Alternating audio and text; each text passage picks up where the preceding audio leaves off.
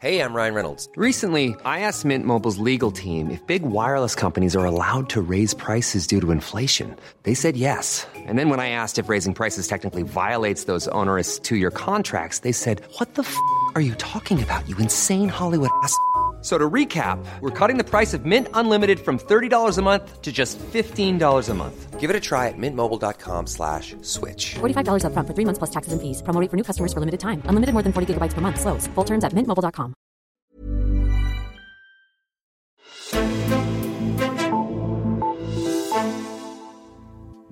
% is the bare minimum for confronting today's very real threats. If NATO countries made their full and complete contributions, then NATO would be even stronger than it is today. Ja, men nu er Danmark kommet en lille smule tættere på at bruge de 2%, som Donald Trump så gerne vil have os øvrige medlemmer af NATO til at bruge på vores forsvar. Tirsdag blev forligskredsen enige om en delaftale til forsvarsforliget, der skal tilføre flere penge til budgettet, så Danmark nu bruger lige så mange penge på sit forsvar, som flere af vores nordeuropæiske naboer gør. Bliver USA så tilfredse nu, og er den vedblivende snak om, at europæerne skal bruge flere penge på forsvaret kun noget, som Trump er repræsentant for, eller er det en amerikansk sag? Altinget Azure ser nærmere på sagen i dagens udsendelse. Mit navn er Henrik Axel Bugter. Og derfor så har jeg besøg af dig, Andreas Krog, i studiet. Velkommen til. Jo, tak. Du er vores forsvarsredaktør her på Altinget, og der kom lige en delaftale på forsvarsområdet, som jeg i hvert fald ikke lige havde set komme. Du havde formentlig set noget mere end mig.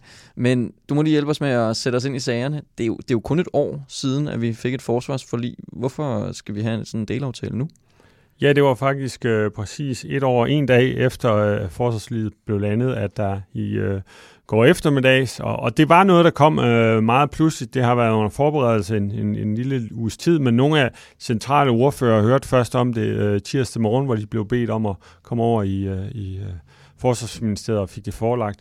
Jamen det skal vi sådan helt lavpraktisk, fordi at Claus Hjort, forsvarsministeren, skal til forsvarsministermøde i NATO-kredsen her i midten af februar, og der skal hvert land komme ligesom og præsentere en plan for, hvordan vil de løfte den her andel af bruttonationalprodukt, som de bruger på forsvar.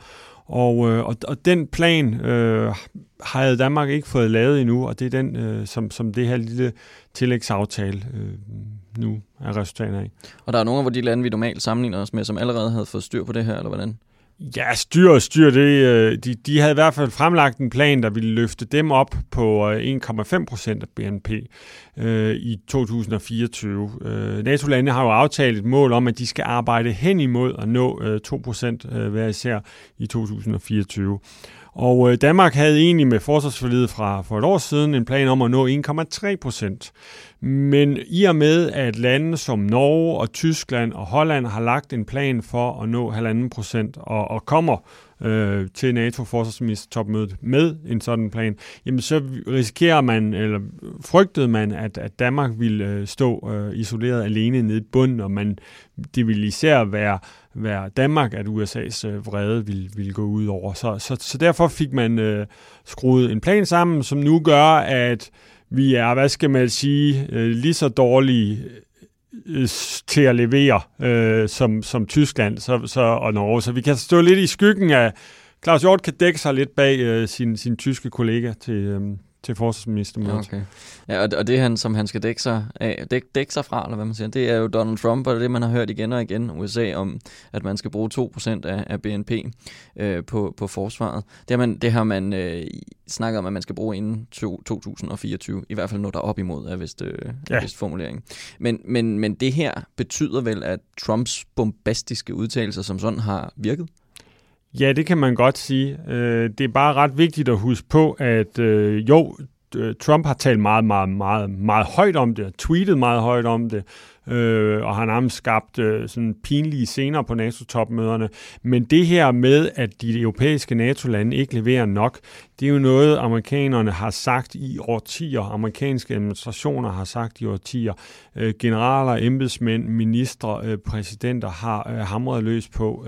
Trump har bare hamret endnu hårdere og råbt og skrevet, tweetet endnu højere om det end tidligere. Så det tror jeg er ret vigtigt at huske på, at det her, det er altså ikke bare noget, vi gør for at tilfredsstille Trump.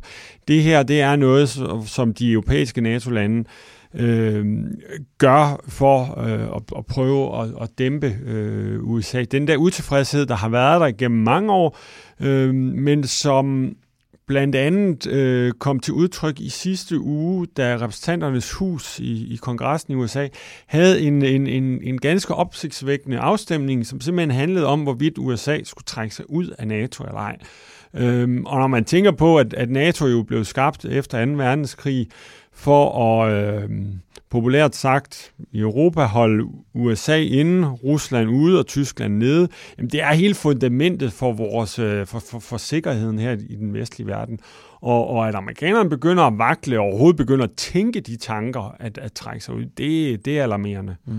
Og også her i Nordeuropa, jeg nævnte også lidt før, de lande, vi sammenligner os med i hvert fald, de har meget den der tilgang til den der med 2% af BNP, at man skal der opad. Det er ikke sådan, så vi behøver sådan at skynde os op. Det har i hvert fald lidt været sådan det indtryk, man har fået. Hvorimod altså USA jo ser det på en væsentlig anden måde. Kan du ikke lige prøve at tage os med den der 2% BNP-snak, som man hører hele tiden? Hvad ligger der bag den for USA? Jamen det ligger jo, at du i kroner og øre, ikke bare i ord, skal vise, at du tager et ansvar for den kollektive sikkerhed. Fordi hvis du går rundt som europæiske og danske politikere taler meget om den her russel fra Rusland, så er du også nødt til at agere på den. Du er også nødt til at bevilge nogle penge til, at vi kan modstå den. Og det frustrerer amerikanerne, at vi simpelthen åbenbart ikke kan se den kobling mellem ord og handlinger, ord og penge. Mm-hmm. Hvis vi så lige ser på selve aftalen, så er det 1,5 milliarder kroner nye penge, som man smart siger, og så er der 3 milliarder kroner, som bliver lagt under forsvarsbudgettet, som vi allerede har brugt lidt andre steder, som Jens Stoltenberg jo gerne vil have, at vi skulle finde frem. Så reelt så bliver det et løft på 1,5 milliarder kroner til forsvaret, sådan i reelle penge. Vil det så gøre USA tilfredse? Nej, det vil det langt fra. For det første er det kun 1,5 milliard en gang om året i det allersidste af den her nuværende forligsperiode, altså 2023. Og det vil, som sagt, sammen med de her omrokeringer på budgetposterne, kun bringe os op på 1,5%. Og USA bliver ikke tilfreds, før vi når 2%. Og der er meget, meget, meget langt op til. Det vil svare til omkring 12 milliarder ekstra kroner, vi skulle føre ind i forsvarsbudgettet. Og det ligger ikke lige frem i kortene. Noget af det, som jo har meget været debatten har drejet sig om, har jo også været, at der ikke som sådan har været interesse for alle i forligskredsen om ligesom at hæve, hvor mange penge vi bruger på forsvarsbudgettet. I hvert fald så har Radikale, som er en del af det her forligskreds, snakket mere om at bruge penge på ulandsbistand frem for forsvaret. Men nu er de så gået med alligevel. Hvad er sådan årsagen til, at de er gået med? Jamen, de havde ikke rigtig noget alternativ. Radikale var nogle af dem, der først blev orienteret tirsdag morgen om, at der sådan helt konkret var en tillægsaftale på vej. Jo, de havde et alternativ, det var at træde ud af forsvarsforliget, ligesom vi så de konservative gjorde tilbage i 2016, da de ikke var tilfredse med det antal kampfly, der blev købt. Men nu var der altså bred enighed blandt de tre store, Venstre, Socialdemokratiet og Dansk Folkeparti, og så var det sådan, det blev. De radikale har så været gode til at gå ud og, hvad skal man sige, i talesæt og sige, ja, men de her ekstra penge, det er så vigtigt, at de går til klima og til Arktis og til cyber, nogle af de radikale mærkesager. Socialdemokratiet snakker om, de synes, at det skal gå til cyber, og Dansk Folkeparti snakker om, det skal gå til at styrke fastholdelsen af medarbejderne i forsvaret. Og hvad det kommer til at gå til, det ved vi ikke. Det ligger så mange år ude i fremtiden.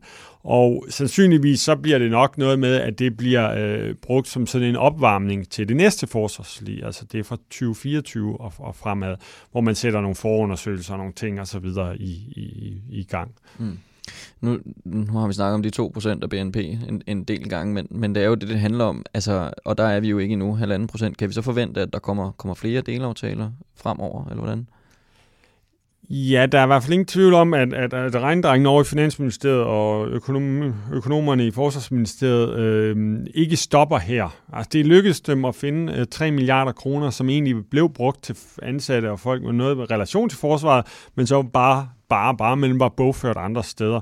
Hovedparten kommer fra pensioner, folkepensioner til tidligere ansatte i forsvaret, og de fortsætter det arbejde med at kigge igennem, er der nogle andre poster rundt omkring, som vi kan føre ind under det. Så det kan godt være, at den forud for NATO-topmødet i sommeren 2020 for eksempel, får yderligere et lille nyk opad. Sådan rent regnskabsteknisk på papiret. Det er jo ikke noget, der tilfører forsvarschef Bisserup og hans gave mænd og kvinder flere penge. Nej.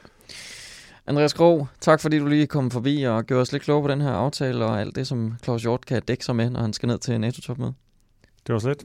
Men inden vi runder helt af, så har jeg fundet 3 historier fra Altinget frem til dig.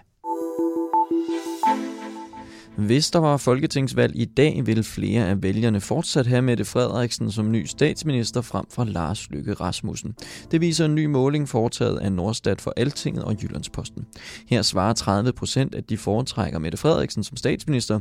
Hver fjerde vil beholde Lars Løkke Rasmussen i statsministeriet. 26% vil have en helt anden kandidat, mens 19% svarer ved ikke. Men Mette Frederiksens forspring ned til Løkke er ikke nok, vurderer Altingets politiske kommentator Erik Holstein. Mette Frederiksens forspring er i underkanten. Der er politiske forklaringer på, at vælgere fra Alternativet og Radikale ikke er begejstrede for hende, men det er i underkanten, at kun 78% af de socialdemokratiske vælgere peger på hende. Hun skal have mere gejst ind i sin egen base, siger Erik Holstein. Efter bare 13 dage rundede borgerforslaget om en ny klimalov fra 11 NGO'er og 50.000 underskrifter tirsdag aften. Derfor skal det forslag nu tages op i Folketinget.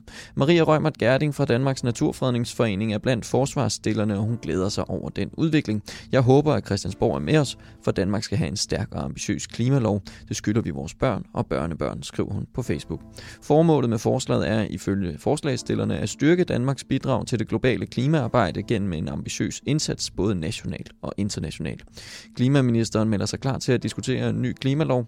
Jeg vil læse forslaget og se på, hvilke muligheder der er i det. Det går jeg til med en fornuftig tilgang og også en åbenhed i forhold til at diskutere nogle af de løsningsforslag, der ligger i det, lød det fra klimaminister Lars Christian Lilleholt fra Venstre. Folkeskoleforligskredsen er enige om at gøre skoledagen kortere og styrke den understøttende undervisning og tilføje lidt ekstra fagtimer. Regeringen S, SF, Radikal og Dansk Folkeparti kunne onsdag præsentere en aftale, der justerer på folkeskolerammen fra 2014. Med aftalen bliver den omdiskuterede skoledag 2,25 klokketimer kortere for de yngste elever, mens der kommer mere lokal frihed til at forvalte skoleugen for de ældre elever. Parterne har samtidig fundet ekstra penge til den understøttende undervisning. Her afsættes der allerede i år 128 millioner kroner, som skolerne blandt andet kan bruge til lærere og pædagoger. I 2020 stiger det til 283 millioner kroner, før det året efter og frem lander på 249 millioner kroner. Læs mere om den aftale på altinget.dk.